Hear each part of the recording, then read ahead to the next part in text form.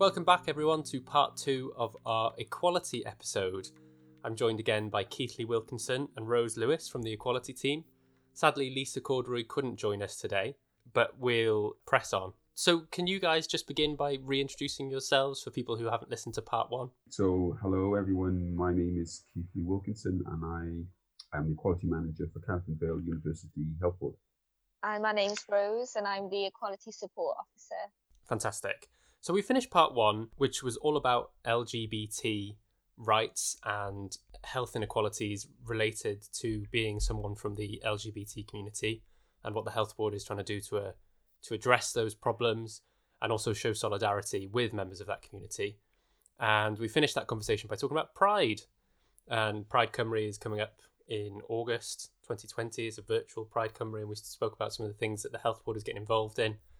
And I just wanted to stick on that theme to kind of segue into what this part of the episode is about, and that is Black Lives Matter, and by extension, health inequalities that you can attribute to race in the UK and in the NHS. So from my kind of cursory research around the subject, and I'm by no means an expert on it, there does seem to be somewhat of a link between how Pride began and some of what we're seeing now and have seen around the Black Lives Matter movement and the wider civil rights agenda in the US, certainly. So do either of you guys want to say about how Pride began? Do you know the story? So we work in partnership with an organisation called Stonewall Cymru in particular. Got a really wonderful partnership. Working with them, we're one of their diversity champions. And if you go back to that particular name for that organisation, Stonewall, numerous decades ago, the first sort of riots that took place in New York, Stonewall, one of the leading protagonists of that was a black trans woman. And so in essence, certainly in terms of Pride, in terms of Stonewall, in terms of those sorts of activities, Black people have been there since the very beginning. So the parallels, the activities, the inherent foundation of the movement in this context, I think is obvious. However, I would also say that actually I think people forget about that. Or they don't know that story, or alternatively, they choose not to know that story. And that's actually part of a lot of things to do with Black people's involvement in history overall. So for me, it's the two go hand in glove. But as I say, I'm not sure how many people are aware of that. There is a film on Netflix, and there are other platforms available, I'm sure, called Disclosure, which I would recommend people to have a look at for information. Purposes, but also learning. It's a fascinating documentary. In part 1, Lisa also recommended Disclosure. But going back to the Stonewall riots, so like you say, people might not know this story unless they've looked into it. Those Stonewall riots were in reaction to police brutality against the gay community in New York, and that's how it all started. Exactly. And like you say, one of the central figures of these protests was Marsha P. Johnson. But what I think is really interesting is that these, like in the 60s, the civil rights movement was still going on in America. Yet flash forward to today, and what the Stonewall riots have become Pride, as we discussed, this kind of like part protest, part celebration. Whereas the Black Lives Matter protests, including the ones that we've seen this year, in both the UK and in America, have been met with resistance. So it's that difference between how they've been gradually received over time, I think is something really interesting. And I just want to pick your brains about that. Like, why is there this difference? It's hard to say why there is a difference. I mean, racism, systemic, it's still a problem in the UK. It never went away. It's evident now. And in terms of homophobia, biphobia, transphobia, they're all still present. People face it every day. I think with Pride, a lot of people are supporting it. But I think we said in the last one that there is sort of an argument that it becomes a corporate affair, which I don't necessarily think it's true, but the more that organisations sign up for it, there's almost a domino effect, I personally feel. But I'm not sure why there is such a divide in the support. I can only assume that it's because that racism is still very much here in the UK and in institutions and in organisations. So yeah, that's my personal opinion about it. It's probably quite a big question to start us off this conversation. Yeah. I don't expect that we'll have the answers, but it's something that I think is really interesting. I think one thing that the Black Lives Matter protests is shedding light on, especially this time around, obviously we know that the movement was started in 2013. Again, it's a reaction to police brutality that is what starts the initial protest, but then the act of protesting has opened up the conversation around institutional racism in other organisations. And I think, it's clear that it's touching every part of our lives. This, I guess, is another big question, but in your opinions, does this problem of systemic racism extend to the health service? The short answer is yes, of course it does, because we're talking about 400, more than that, years of miseducation, misinformation, ignorance, lack of understanding around trying to understand the reasons why people have tried to dehumanize other people, classify other people, categorize other people, and choosing those words in terms of stuff like apartheid, for example, in South Africa. I choose those words because, as Rose said, this is about systems. I choose these words in terms of how people aren't educated. There's a famous proverb, if you like, is that know your history, know yourself. And I don't think people actually spend enough time maybe thinking, reading, listening, talking around what some of this stuff actually means. And this is, I constantly refer to this as not a global crisis in a way, but a global opportunity for people to take time out. And lots of people now have the opportunity to take some time out sadly through the impact of COVID. But I know through talking to colleagues, people are picking up books, going on Google, watching some of the stuff on platforms like Netflix, where their Black Lives Matter stuff, around trying to understand some of this, because this is around, as I said, miseducation, misinformation, around how one human being treats another human being because of skin color and through nothing else, and how actually to dehumanize somebody and groups of people makes it easier for the world to go round, in terms of that vexed question around empire, for example, for us in the UK, and what was done to people who were not white, and exploitation, the savagery, the violence, rape, torture that was put on people so that people could become rich, in essence. It's interesting, obviously, for some people who might be going, well, oh God, here we go, political correctness. Slavery ended hundreds of years ago. Why are we still talking about this stuff? Well, actually, slavery hasn't ended. It's just got a new name. It's just got a new face. The fact that we're talking about it and needed to talk about it 400 years on and more is because actually there's no justice around it. There's no full understanding of it. So when people start to talk about race, people tend to think that, especially if you're black and talking about it, that you've got a chip on your shoulder or somebody's playing the race card. So there's something highly emotive about race that makes it very, very personal for people. So if you're black, if you're Asian, if you're white, if you're of any description in terms of the language that we use, and even the language itself is so complex, and deliberately so, I think sometimes. I call it red herrings, that people go off on one track so that you actually don't talk about the thing that we need to be talking about, whether that's the elephant in the room, to use a cliche, or the emperor is naked, to use another cliche. It's about fear. It's about stigma. It's about part of human nature in a way, which is that we all are looking for somebody to kind of put down because it makes our lives easier and better.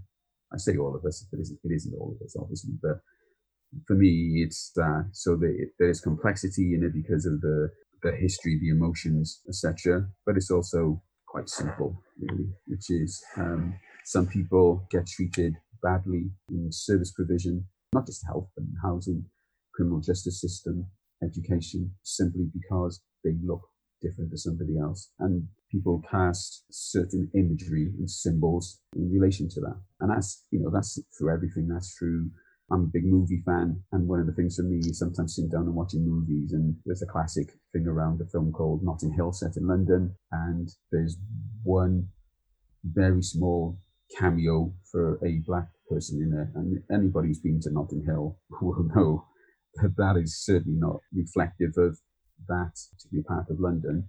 And that's what I mean about the imagery that gets sent out, and it's those sorts of things. I will say also, as a white person, I think I've witnessed people don't feel comfortable discussing race. Not everyone, but I do notice it more. People are, they'll discuss LGBT and wanting to learn more about it, be open, have discussions. But when it comes to race, there's almost people freeze.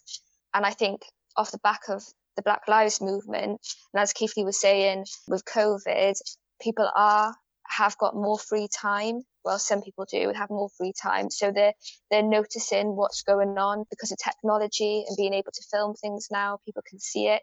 It can't be hidden away as much as it used to be able to. And then also on top of that, I think a lot of the time people think of racism as an individual thing, but it's not. If we get into white privilege, it's the advantages that I'm afforded just because I'm white, how easy it is for me to get a job, walk into a panel, and the majority of panels I've been to, they're being all white, but that's not representative of the society, and it's definitely not based on skill set either. And then when you look at decision making, it becomes even more complex. You have no diversity or little diversity within decision making, and then you have a blinkered approach where you're not thinking about the diverse needs because you don't have that lived experience. I do think that institutional racism is starting to be talked about more because that has a detrimental effect. We've seen it with the COVID deaths. That's a massive example of health inequalities, and it's always existed before. But now it's almost, you can't hide it anymore. Let's take it back a couple of steps and focus quickly on the idea of privilege and why some people are so guarded when it comes to talking about race. I think in the UK and, of course, in America, we have this kind of like mythology of the self-made person, the person who's brought themselves up by their bootstraps and like everything that they have got, they've earned it, and they come across it. And I think it can be quite difficult if you're one of these people, you believe that you're a self-made man or woman, to then have someone say, oh well, what you've got because you're a white person and you've got this white privilege. Do you think that's one of the reasons why people kind of almost deny the fact that they have it? Yeah, I personally think so, yeah. And the thing with white privilege is it seems invisible if you're white, that it's very apparent if you're not white. On a simplistic level, if you're walking into, say, Boots, how easy is it to pick up plasters that are in your skin tone as a white person, or shampoo for your hair type? That's a very simplistic level, but it's things like that, watching adverts and them always being white people. And then on top, you have the unconscious bias within that. People don't even realize that their biases are playing a part. When you go into an interview, we know that the majority of it is down to how you come across, your likability to the person that's interviewing you. Does somebody seem like they'll fit in with the team? So if you don't have that diversity already, the privilege is already set there when you walk through the door to the interview and you're white and the panel's white. And when we talk about equality, people often think it's about treating everybody the same, but it's not. It's about taking into the account diverse needs and adjusting the services that we provide to meet those needs. As a white person, often your needs are going to be met because the people in power are white. So for me, as a nearly 60-year-old guy, I've always been black.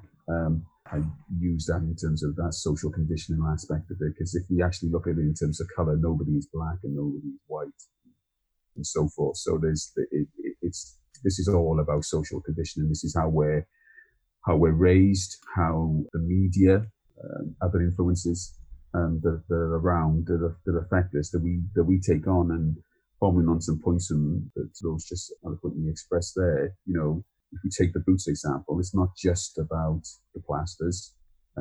It's walking into a shop as a black person, and within 5 steps of walking into any shop, it doesn't have to be boots, obviously, but you find that the security guard is following you around. They don't follow other customers around. So it's that stuff that I think people don't know about, people don't realize. And I think there's also something about stuff around contributions in terms of history. What have black people contributed to the world? When you think about something pertinent to us in terms of health, I don't know how many people have ever heard of Charles Drew. And so Charles Drew was an American who established, in essence, the roots of the first blood bank. And the sad irony of that is that he lost his life because when he went to a hospital, they refused to give him a blood transfusion. So it's those sorts of things. And the reason people don't know that stuff is because racism was around and black people couldn't get patents.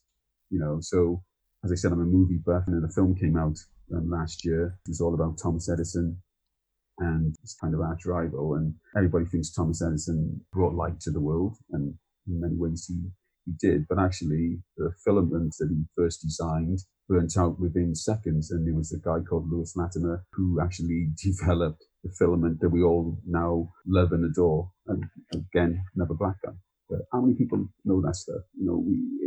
That's what I mean about how sometimes how the systems work. Some of this stuff is about miseducation. So when people say, oh God, why do we have to have Black History Month? And there's no one that agrees with that, but it's mainly because those stories will never get told. And it's the same thing for gender.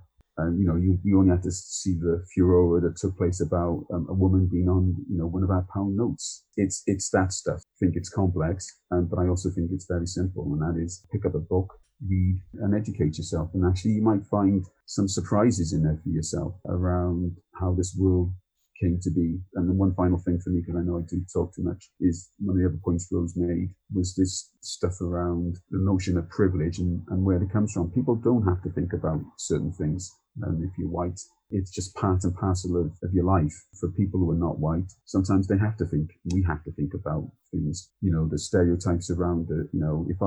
If I get angry with somebody, sometimes people would say that I'm being aggressive. But when somebody who doesn't look like me gets angry, or looks like you, Bryn, you just got a little bit upset, or you got a little bit angry. Those are the things around what microaggressions are. And then unfortunately, a lot of this stuff is either deliberately, it feels like sometimes deliberately made consciously difficult to explain, So I know that the phrase Black Lives Matter is upsetting for people, makes people angry, it's divisive for some people. I think part of that's because they actually haven't taken time to understand what those 3 words mean. Black Lives Matter is not saying it's only Black Lives Matter. It's not saying that Black lives are more important than any other lives. What it's saying is that right now, in this moment, there needs to be a realization that some people's lives, Black people's lives, are systematically impacted on in really extreme negative ways that leads to massive inequalities, not just in health, but also, as I said earlier, in terms of education, in terms of criminal justice system. And having worked in some of those fields, in fact, all those 3 fields, I saw that, I see that. Right now, for us as an organisation, both Rose and I are dealing with we're getting involved with lots of issues around Black staff and also some of our white staff who were sharing their experiences and observations of what they've seen within our organisation. And we sometimes get asked, for that organisation, is there racism? And people get surprised when I say, yes, of course there is. And it goes back to what I was saying earlier around our 15,500 staff reflect society. So, we have a responsibility trying to get people to understand what our values are around this, which is, there should be not a zero tolerance of racism, but a total unacceptability about it, because tolerance is about putting up with, as I said last time, and we've got to get past that. And I think organizationally, we are going to be trying to do that. We have to take an anti-racism approach to this stuff, not a neutral. Be very, very clear that it is totally unacceptable. And that means our processes, our procedures, our responses to when we hear things and when we see things, we have to challenge stuff. It's the bias that Rose was expressing there earlier, and holding her hand up and saying, yeah, actually, that is what it's about. And I'm willing to take some time to try and understand some of this stuff. But the other key word that Rose used there is uncomfortable. People find it uncomfortable, but it doesn't have to be. I think if people are sensitive around this in terms of showing genuine interest, genuine warmth, then actually the response people will get back will be one where you can have a conversation about it that hopefully wouldn't turn into some sort of heated debate. And even if it comes to agreeing to disagree, it is about, I think, that understanding. And that issue of bias, going back to what I was saying around COVID, is one of the things that has really shocked me is when the state in England have been giving out food parcels.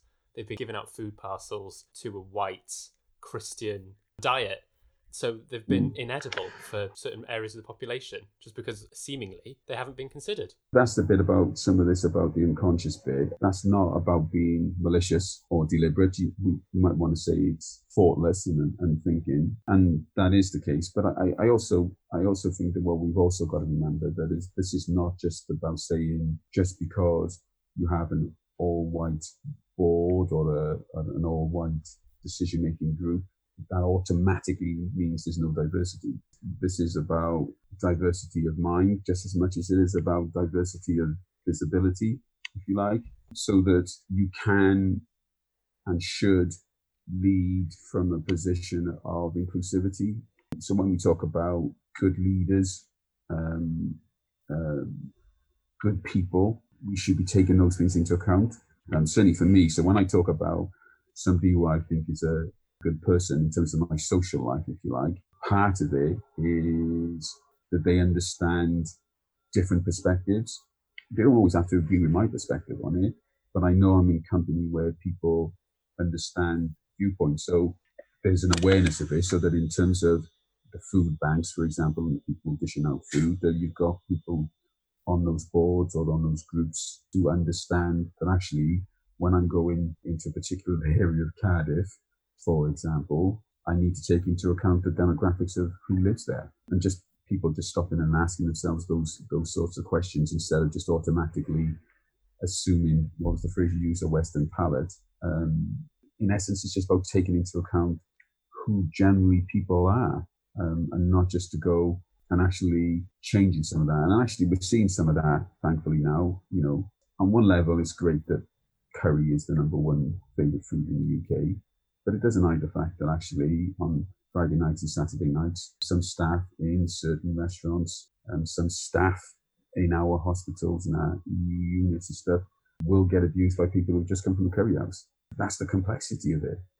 How do you get to a point where people will happily eat food of otherness and then get a little bit of alcohol or something else inside them, and all of a sudden that otherness is changed and morphed into wanting to commit acts of violence and to verbally abuse people. The privilege is that I think I would recommend people looking that up for themselves, and there's privilege tests out there that take 5 minutes to have a look at, asking quite fundamental questions like, you know, do you ever have to stop and think about walking into a shop and being followed by security guard?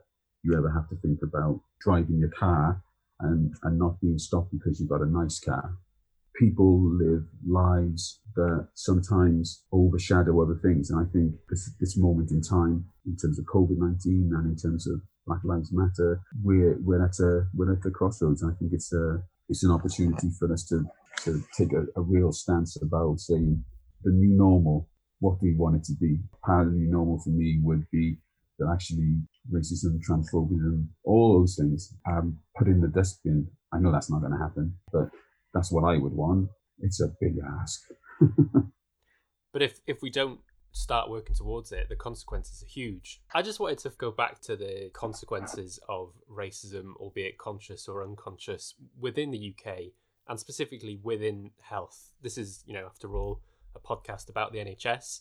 And one example of like the huge consequences of this bias within the NHS, and I'm sure that the majority of midwives that you asked about this would probably say that they are not racist, and they would probably find these figures abhorrent.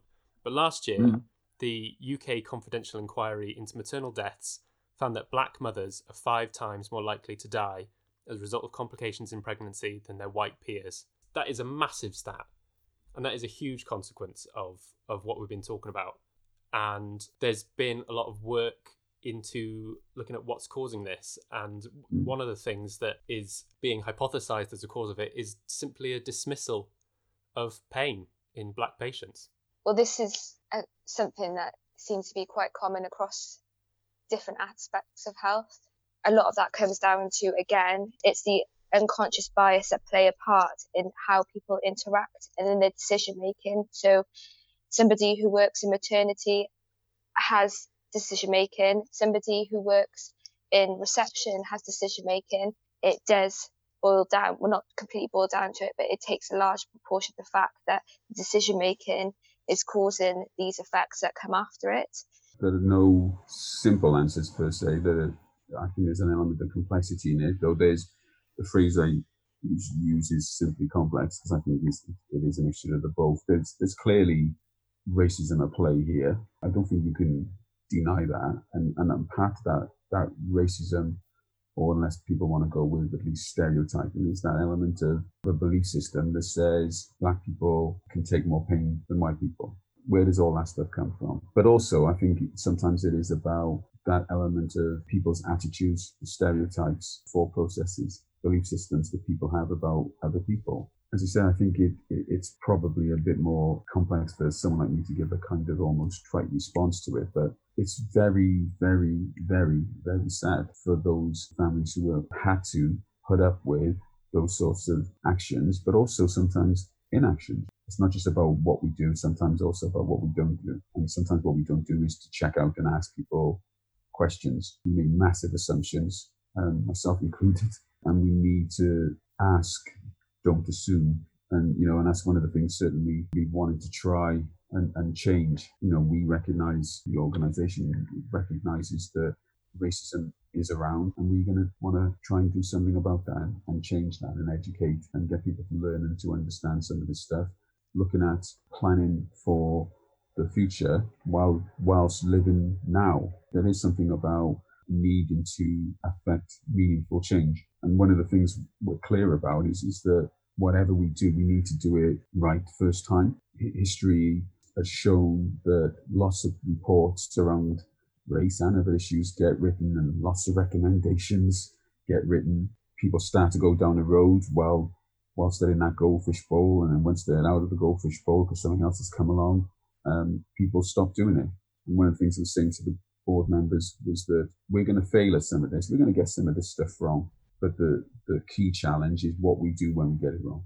So do we then stop because, it's too hard? Or do we pick ourselves up and continue and learn meaningful lessons from it? We get back on that horse, we get back on that bike to try and affect change. And one of the key important things, I think, is that we recognize that this is a two-way street.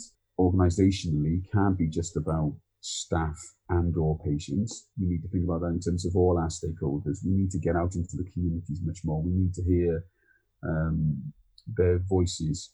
We need to have engagement. We need to have conversations to understand what all this really means. We still have colleagues who don't feel that they can be their whole selves within that organization without somebody feeling that it's okay and it's only a bit of banter and it's only a joke, to consistently and continuously on a daily basis negatively remark on somebody's difference in a manner that can be soul destroying. The health impact of that is very visible.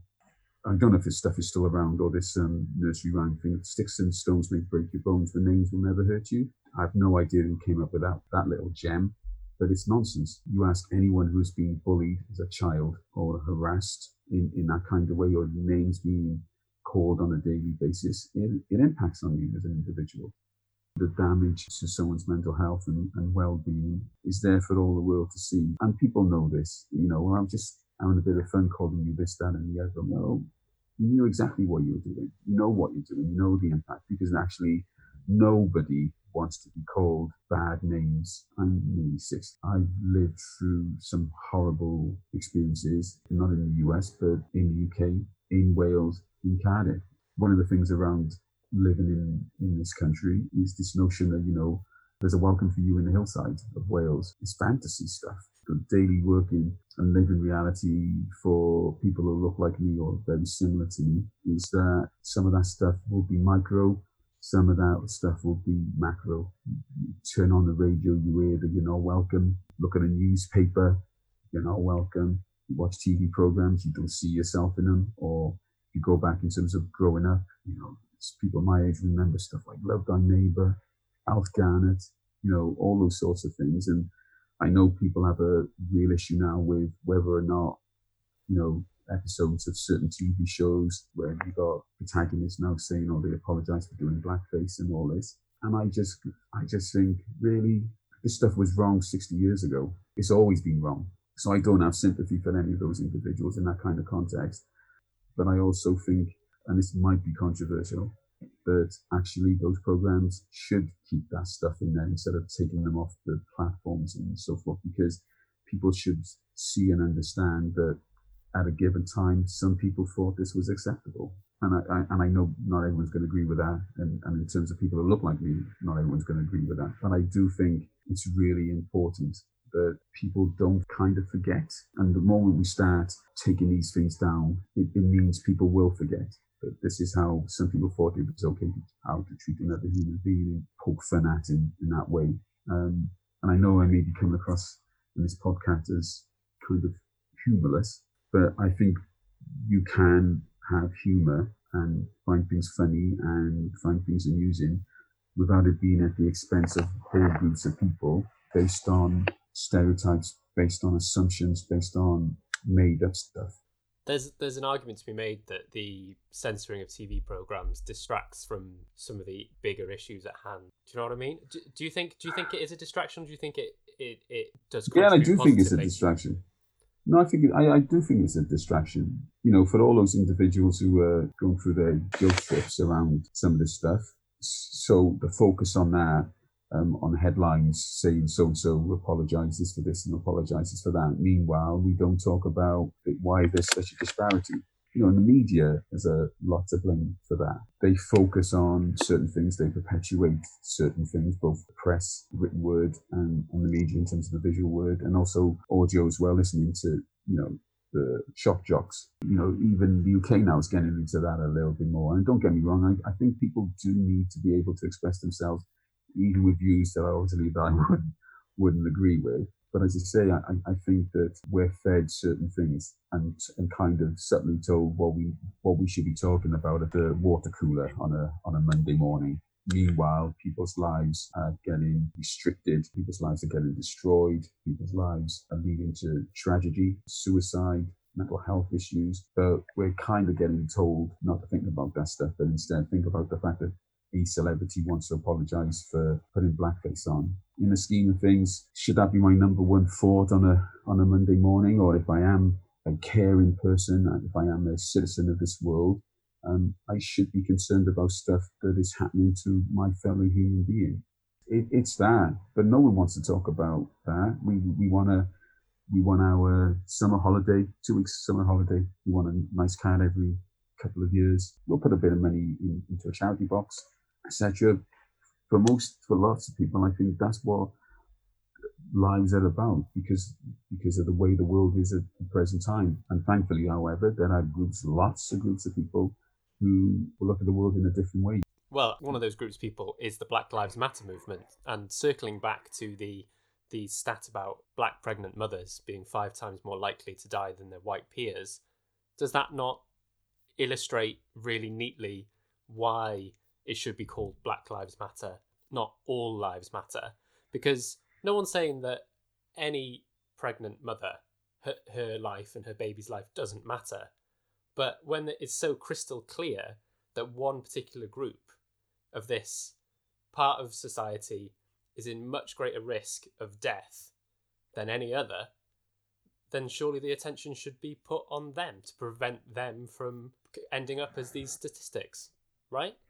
Yeah, and I think that goes back to knowing, if we're talking about a health board, knowing your patients, knowing your public in what you serve, by addressing different needs as well as looking inward in terms of being aware of being racist and putting in the work and the money into organisations, because it is also involves a lot of training as well. I mean, unconscious bias, which I will say we all have it. I have it, and it's a continuous thing, because over a lifetime of receiving messages, it's almost, you're not even going to realise that it's happening when you're making these decisions. The thing is, it's one example of many, many, many, many examples across the whole of, when you look at health inequalities, or if you look at systems in terms of education or in the prison system, is one of many examples of why Black Lives Matter, that movement, exists.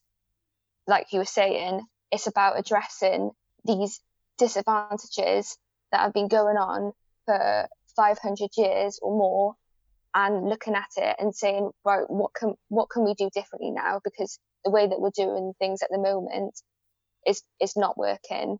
You know, when we're having disproportionate amount of deaths, when these can be avoided, there's something serious going on. And this is why things like, you know, when we talk about grassroots activism, the reason why things like this come about is because the systems in place are not doing what needs to be done. I'm not sure how I can say that, but that is basically why these movements come about, when, you know, you hit a breaking point of that you need to have change. And the change is not going to come from, you know, the institutions around you or the organisations that you work for. So it needs to be driven from outside. You know, and we are at a crossroads. We are being given an opportunity to do what Rose has just, again, eloquently articulated, around systems, around organisations, but also around us as individuals. And, you know, if we don't have the interest and we don't have the will, then we're not going to pick up the book. We're not going to begin to start the conversation. Sometimes a member of staff in our organisation may be in a bad mood, or may not behave in a way that people might have been accustomed to, because on the way into work, on the bus, walking down the street, passing a car, somebody has shouted abuse at them.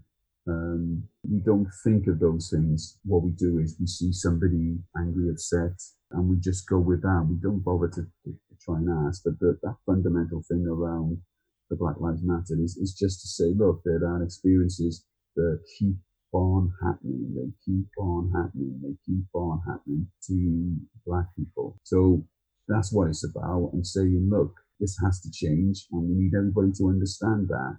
I think the fundamental message for us all as human beings is that surely we don't want people to be treated badly just because their skin pigmentation is slightly different from somebody else.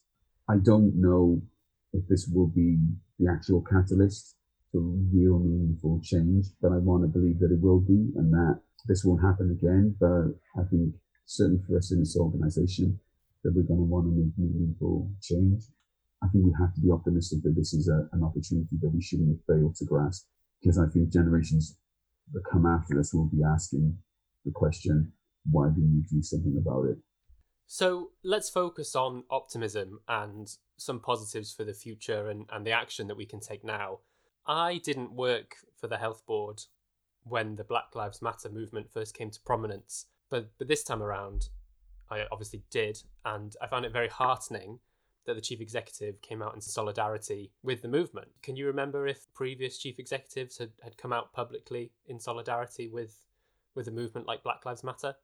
So the answer to this is no, I can't remember previous chief execs getting involved in anything like this in the way that Len has.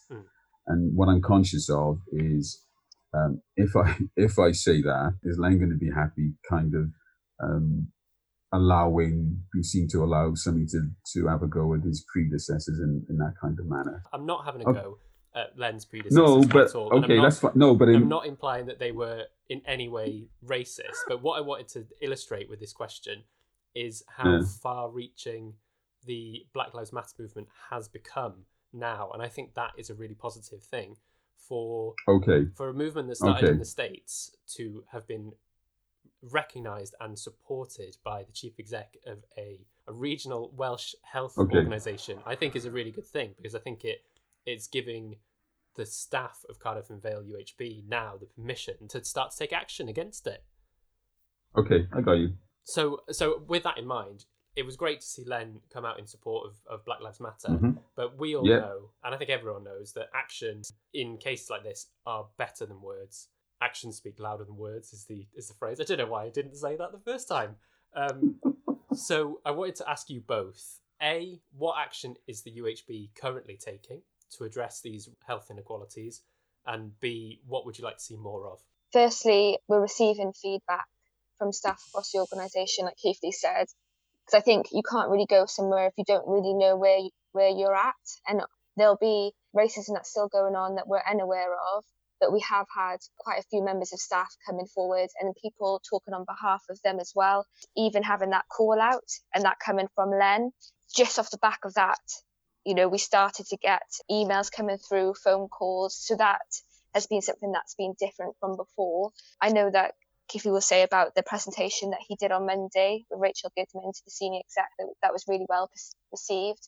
In terms of what I'm doing at the moment, HR are currently working on a recruitment toolkit, and how we say about systemic racism, some of the things that can happen is, one of the examples is when we only advertise through NHS jobs, because we're closing off a job market to populations of people. And a lot of the time you might find that this is the saying that once you're in the NHS you're in, because a lot of the time people go from one position to another position to another position, and we're looking at opening up the recruitment process and working with community organisations to get our vacancies out there, rather than just relying on one approach where we're saying, the individual needs to come to us. But a lot of the time people aren't aware of how they apply for the NHS. They're not aware of the values-based system that we have in recruitment. You are once you're in, but you're not if you're on the outside. So that's some of the work that we've been doing. Also, obviously, if you're looking at training, it's pretty impossible for two people to train a whole health board on many different issues, like training them on hate crime, anti-racism, unconscious bias alone. You wouldn't have the capacity to do that alongside your other job roles. So we're working with external organisations like Race Equality First, and having their expertise come in to hopefully bring in training that's funded by Welsh Government. So there'll be hate crime workshops. And also I will say that departments can go to that organisation and organise them themselves if they wanted to. At the moment, we're just working in one area and seeing how it pans out. What we've seen over the last few months, there's been a real sea change, certainly in terms of us as an organisation, to be so actively involved. I think Len's statement, I know for some people to have a CEO talk about this and be open around the self-reflection was just wonderful to see. The acid test, and Len knows this for himself, and has said this himself, is about what happens next. What are we going to be doing about this? Not just for us as individuals, but as a collective. One of the things we talked about was around the history of the NHS, and the history of the NHS was that this is service provision accessible to all. The board is very clear about that. What they don't want is people not to come and use our services because of who they are, who they love, what they believe, and to think that they can't come use our services because of those reasons. The board is very clear that that's not acceptable. And that notion of trying to get this right and to get it right the first time so that we sustain this. We have to sustain this. This can't be a hashtag trending. Because if you notice, today, as we record this, Thursday, the 16th of July, I can't remember the last time seen on a news item anything to do with Black Lives Matter that lasts anything longer than kind of 30 seconds. So already it's going off the agenda in terms of the media and the press, and that's what happens.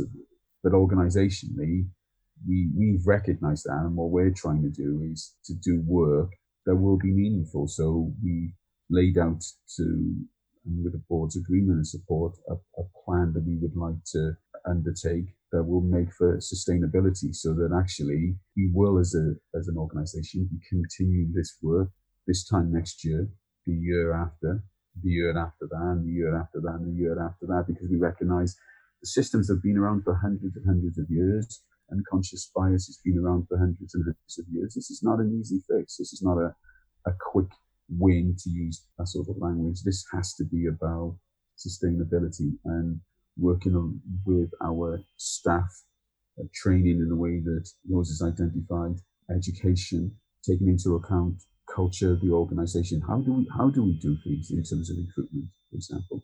The well-being of our staff. This is a part of people's lives. We spend, if we're fortunate to have a job and we work full-time or part-time, we spend a lot of time with our work colleagues, sometimes more waking hours than we do with our partners and our husbands and our wives and our loved ones and people who are important to us. And so that's why this stuff is important. It is frustrating sometimes to hear people have an opposite view of that it's not important. And I get that some people don't want to be best friends with their work colleagues. That's fine. But that doesn't mean that you shouldn't have at least a minimal interest in what it's like for somebody to come into work after just being abused on our premises. I mean, I could share some awful stories and experiences that our patients and our staff have had in terms of the way some of our colleagues have behaved towards them. And those things have to change. Not just for breaching the Equality Act, but because of social and moral responsibilities that we all should have around how one human being treats another human being. The board sponsoring this, the board support, the CEO support is significant, because if we didn't have that, we couldn't do some of the things that we want to do, like get out into the communities much more in a way that is not just talking to the community about health inequalities, but also in terms of we have around 350 different types of jobs in the health service. So Rose and colleagues like Alan and Emma have gone out into schools, have begun to go into schools to talk about what we do. And I've gone out into communities as well to talk about what we do, but also to talk to them about the jobs, because people leave one organization, leave Cardiff and Vale to go to Cwmtaf, and the person from Cwmtaf leaves Cwmtaf to go to an Iron Bevan, and Iron Bevan leaves an Iron Bevan to come to here. And so you have, in the nicest, lovely possible way, we have same faces just wrapped around the organization, and we don't get enough of getting new people in. And new people will bring some new ideas, different ideas that may actually help improve the service. So we called our presentation on Monday, we called it Improvement Through Inclusion, in the way that Rose is describing. If you have accessibility to 100% of the population as opposed to 20% of the population, who can argue and say that that's not good? If you do and change our practice for one group of people, it potentially benefits other groups of people. So when we talk about things like easy read versions of documents, that's not just about somebody who might have a learning disability. That's actually for people whose reading ability might not be as high as we might have expected. All of us worked in this organization for numerous years. We've all seen and read numerous papers that are 25 pages long, which really are just saying one thing. Well, let's make it one page, use diagrams, use informatics, and make it readable and accessible in that kind of manner. It's those things, and those benefit people. And I think it benefits us. They benefit our patients, they benefit the public, they benefit us as staff members, whether we live in Cardiff and Vale or whether we live outside and our health provider is Iron Bevan or Cwmtaf or Swansea Bay or whoever. Great to hear about some of the organisational change that's ongoing and the work around recruitment that's coming up. Sounds really positive, and it's not something I've ever really considered. I just thought that NHS jobs was easy enough for anyone to access, but being told that that's not the case is really surprising. So the job you're in, how did you hear about it, Bryn? I was in the team already in a different position. No, but, so what about your first job in here? Yeah. In the NHS. So my first job in the NHS, I took a maternity cover contract to be an administrator for the Stop Smoking Wales service, and then every job I've had since then has been because someone else in the team has said, "Oh, there's this job going, you might be quite good at that." Exactly. It's a thing about networks. So, who I know tells somebody else about a job. So with me, my dad worked in the NHS, my brother works in the NHS. Ever since I went into the NHS in Bristol, I've just stayed in the NHS. And it is, I would say, easy to move around once you're in. if you're applying from the outside, you're not going to know about values-based recruitment. You don't know what they're looking for. And also, some jobs are on NHS jobs and some other jobs are only on our website. Don't get me wrong, I know it sounds like I'm having to go to any jobs, and I don't mean to. My argument really is about using one way of advertising our jobs is what my issue is. So when I first came here on the secondment, my predecessor, the job went out on NHS jobs, and my predecessor put this job out to everybody she knew, and they passed that on to everybody they knew. That's what I'm talking about. I'd never heard of NHS jobs. So I did a quick straw poll around my neighbours here. None of them have heard of NHS jobs. So if you've not heard of them, then you won't look at them. If you won't look at them, you won't be able to get in. And in terms of various communities, if it's not on your radar, all you're going to do is, everybody's heard of Indeed, for example, I'm sure. It's about the promotion of that in terms of communities. The days of advertising careers when I was younger seem gone. But we need to be going out into communities such as those in Newtown, for example, and advertising our jobs there. We still use NHS jobs, but all we've done would be slightly differently. We actually go out into those communities to let them know there's this website called NHS Jobs. And then we get into the whole issue of, the application forms. Gee whiz, what a process. Can I share something with you guys, though, just quickly? When Rose asked me how I got this job, I instantly felt very, very defensive. Kind of had this microsecond of thinking, well, I work hard, I do this job well, I deserve to be in this job. And recognizing that behavior in myself, even if it was just fleeting, I think is testament to this conversation that we've just had. I hope. Yeah, I've been the same. I've gone from department to department. I'm in. It's that sort of culture that we have, and it's evident when people say, stay in the NHS until retirement. It is about people having the option of being able to apply or to show an interest, and then part of that process in terms of the Black Lives Matter stuff is the people being judged. We get into Martin Luther King territory here, don't we? We get into, we wanted his children to be judged by the content of the character, not the colour of his skin. It is about that, turning that dream into reality. It's all the cliche stuff around that, and I'm not demeaning that dream in any shape or form. It certainly helped shape me, especially now as a parent.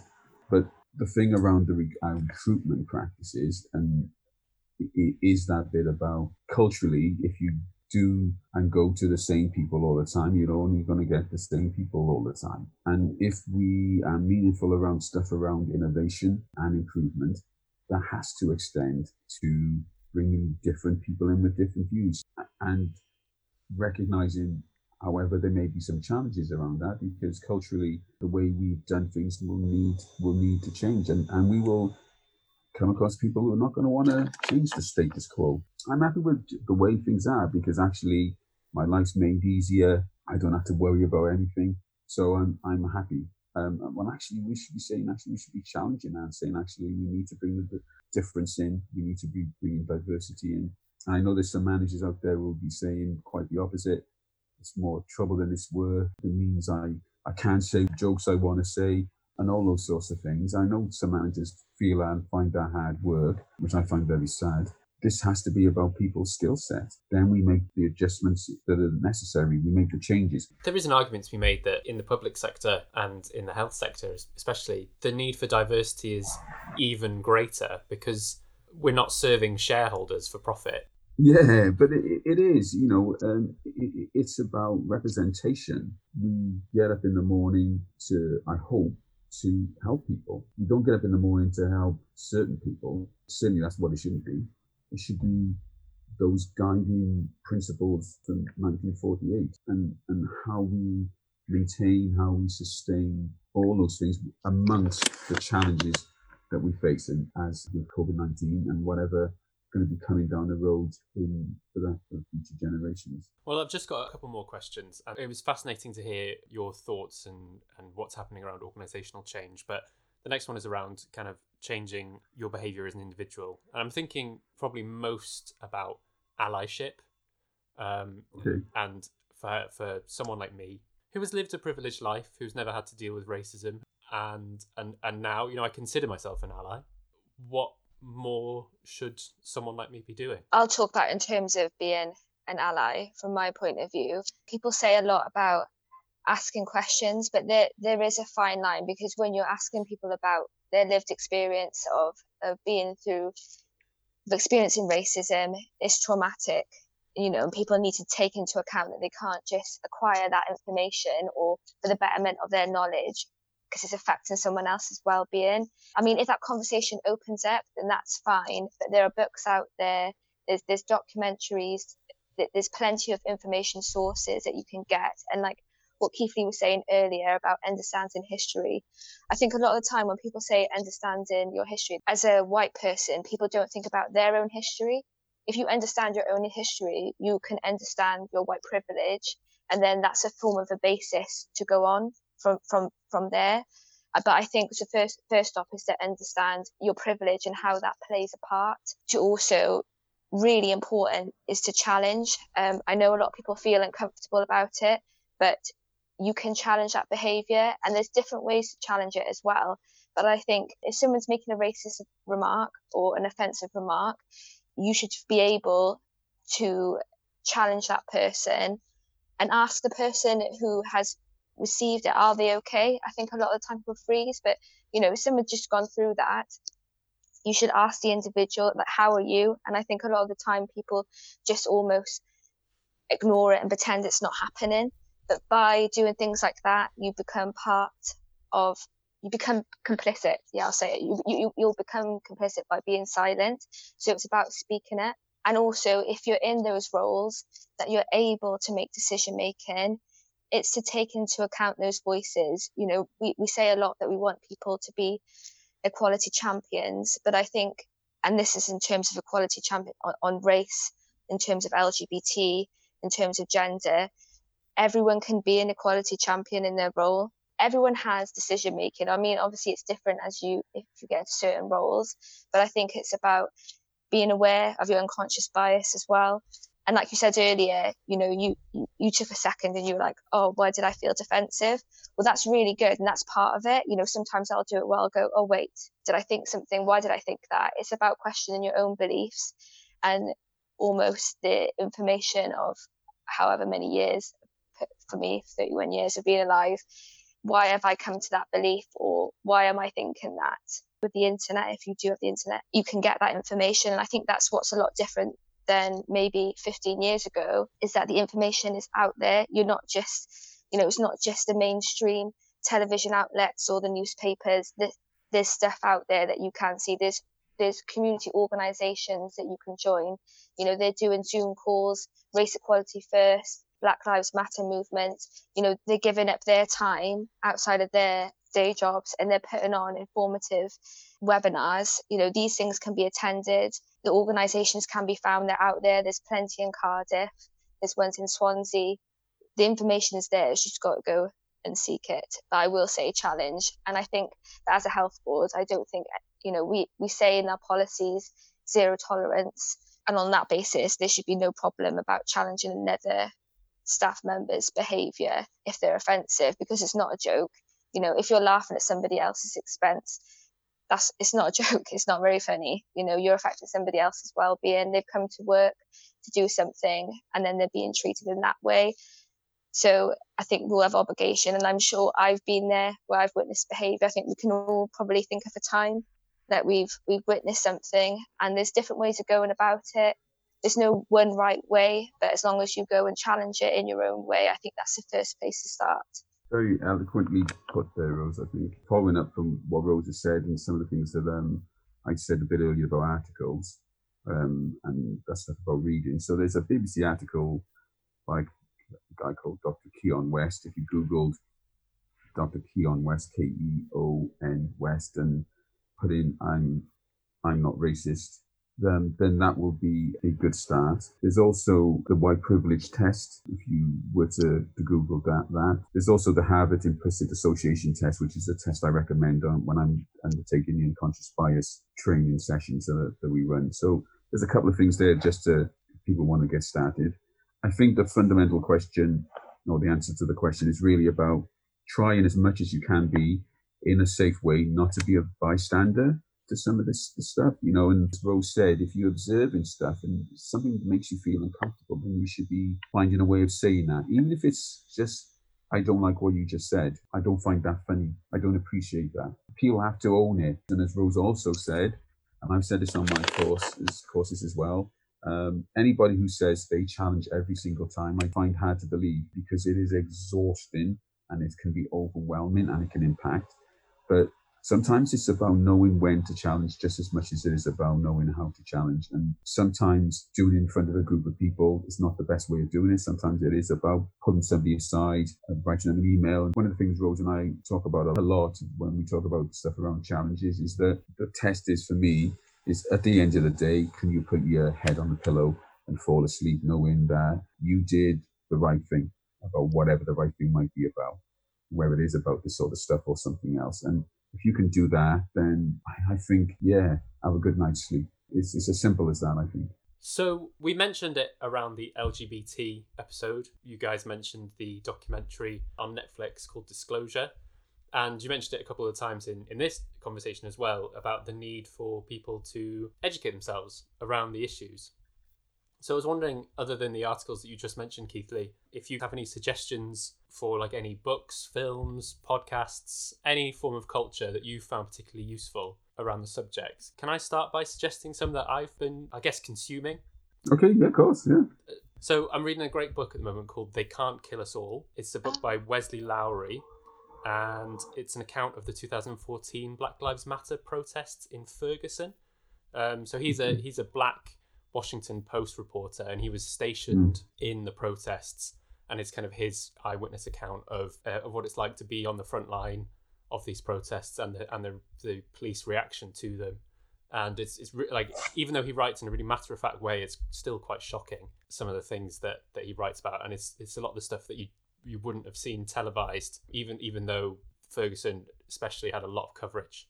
So I think that gives a really good insight into what is at stake when you protest these issues, especially in America.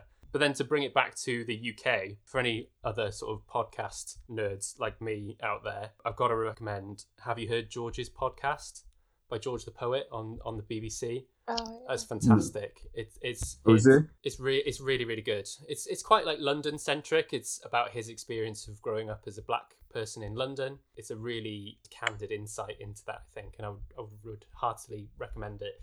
And then the third and final thing is another podcast, and this is for anyone who doesn't believe that the UK has a racial problem, and it's a podcast called Shreds. It's another BBC podcast, and it's about the Lynette White murder, which happened in Cardiff in the 1980s. And it's around how, even though eyewitnesses placed a white man at the scene of the crime covered in blood, 5 black men were arrested for this crime. And the story is so scandalous, and I'd never heard of it before this podcast. Well, I think that if you're of a certain age, you would be fully aware of it. People who were at the Black Lives Matter event a few weeks ago would have heard them speak about their experience. Being around at the time, and like you just mentioned there, hearing about this white individual, even on the night I was out that night, and then when the group ended up going through the whole harrowing and awful experiences they had to endure, just utter disbelief. And that's why I think, at the beginning of all this, saying, and you were right to say, this is not just about the US, this is about the UK, and very localized. So, less than a few miles from where I'm sitting, just a few miles away from where our HQ is, in terms of us as a health board, that stuff. So, and that's why it's mentioned a couple of times about the criminal justice system, just as much as it's about housing, why it's about education, and how, when I was growing up, for example, our careers officer saying to me about, feeling free and able to say to me, you're not going to amount to much. So as a parent now, being very clear, myself and my partner Joyce, with our children around school involvement, very clear with them about the history of who they are and who came before them, and all what that means. And what was interesting and great about speaking to their careers teacher was that their careers teacher was black. So there's changes around some of that. And by the way, I should just say that, she never said that to our children, what got said to me, just for the record. But that support, certainly of the schools our children went to, my son was fortunate to be, for example, in one of the groups that had the opportunity to visit Oxford and Cambridge. So I know that there are glimmers, there are lights at the end of tunnels around some of this stuff. But it is important that we, as I said at the beginning of all this, we remember that's what this is about. This is about accessibility. This is about opportunity. But fundamentally, this is about outcome. This is about proportionality. This is about representation. In terms of the question around books and articles and stuff, thanks for some of those. Some of them, those I've not heard of, and will embark on my voyage of more self-discovery around some of this stuff. And one of the books I have not had the opportunity to read, but other members of my family have. I've got a whole book list to go through. But one of the books that's around, and I'm sure you've heard of, is Why I'm No Longer Talking to White People About Race by is it Renee Lodge, I think. I got the pronunciation right. That's certainly one book I'd recommend. I think the other thing I would recommend on Netflix at the moment is a film called 13th, a potentially harrowing watch, and it's all about slavery then and slavery now. At the beginning, I recall saying slavery hasn't ended, and I'm sure some people would say, what's he on about? We've got the Modern Slavery Act now, so it's all max and dandy. So I think that's worth a watch. You could almost say almost any film by Spike Lee. You can put you on different spectrums sometimes. I think Jungle Fever is an interesting movie. You Gotta Have It is an interesting movie, but I think the fundamental one is whose name now escapes me. Do the Right I Thing. forgot the name. Do the Right Thing. Thank you. Do the Right Thing is probably out of all of them the most, probably one of his most certainly influential and provocative films, and does get people thinking around some of this stuff. On all the platforms now, they've all got collections of Black Lives Matter stuff. So having a look at some of that stuff, I would recommend. But the overall message, I think, it would be, as Rose said a bit earlier, which is, try and educate yourself on some of this stuff and ask questions, not just of people who may be different from you. You're not there to exploit people's experiences, but ask questions of yourselves. Look back to some of the things you heard, some of the things, the way you were raised around certain belief systems and about other people, and just ask yourself, does that seem right? Is that true, actually? Because a lot of this stuff isn't true. So that's what I would say, and try and be open with yourself. Thanks very much. And Rose, what about you?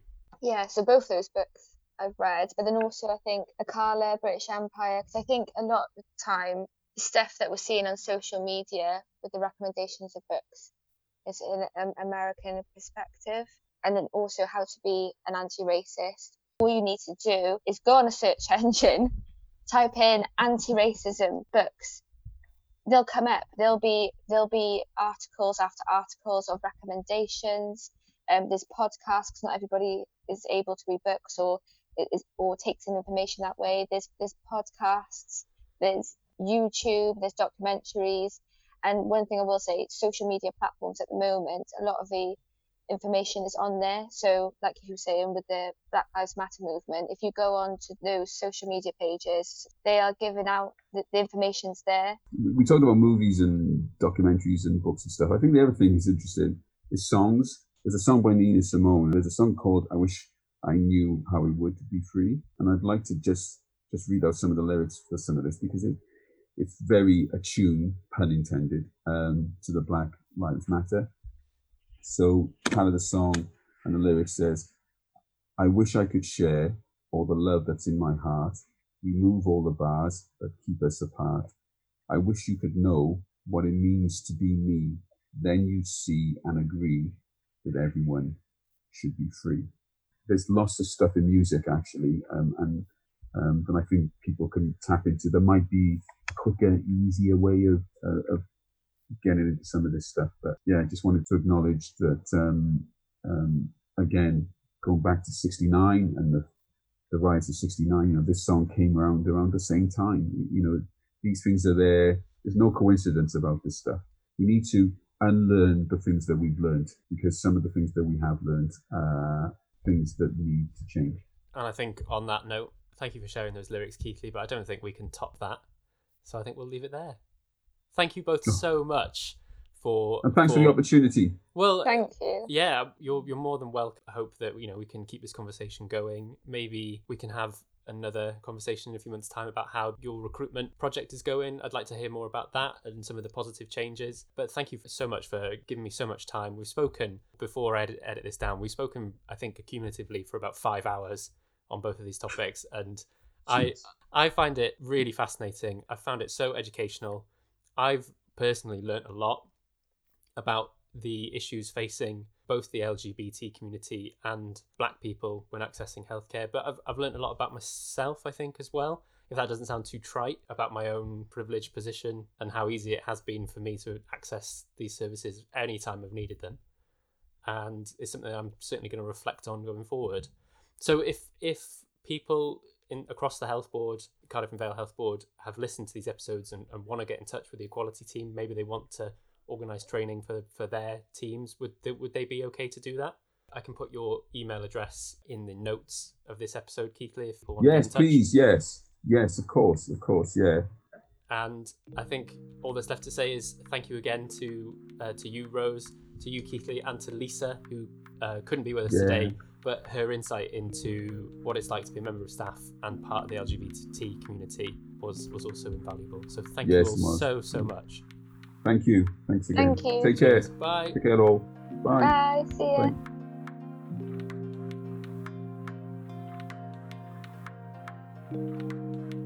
Thank you again to Keithley, Rose and Lisa for their invaluable insights into equality in healthcare. I'll put Keithley's contact details in the episode description of this podcast, so if you're listening from Cardiff and Vale UHB and have questions or just want to get in touch around the equalities agenda generally, please feel free to do so. He's always happy to answer questions and help out where he can. I'll also put the full suggested reading list, I suppose you'd call it, in the episode description of this podcast, as well as a few other ones that the guests have sent to me since the time of recording. If you've enjoyed these episodes, please recommend them to a friend or a colleague. I personally found Keithley, Rose and Lisa's advice and personal experience to be invaluable, and hope that I can play a small role within the Health Board in solving these issues going forward. I hope to record more of these episodes soon, so if you have a topic or a healthcare service or a guest that you want me to interview for the show, please get in touch. You can email me at news@wales.nhs.uk or get in touch on Twitter at CV_UHB. But in the meantime, please like and subscribe to the podcast, give it a rating where you can, and if you're new to the show, go back and have a listen to some of the older episodes. They're all still available on all good podcast streaming platforms. Until next time, my name is Bryn Kentish, and this was How Healthcare Happens.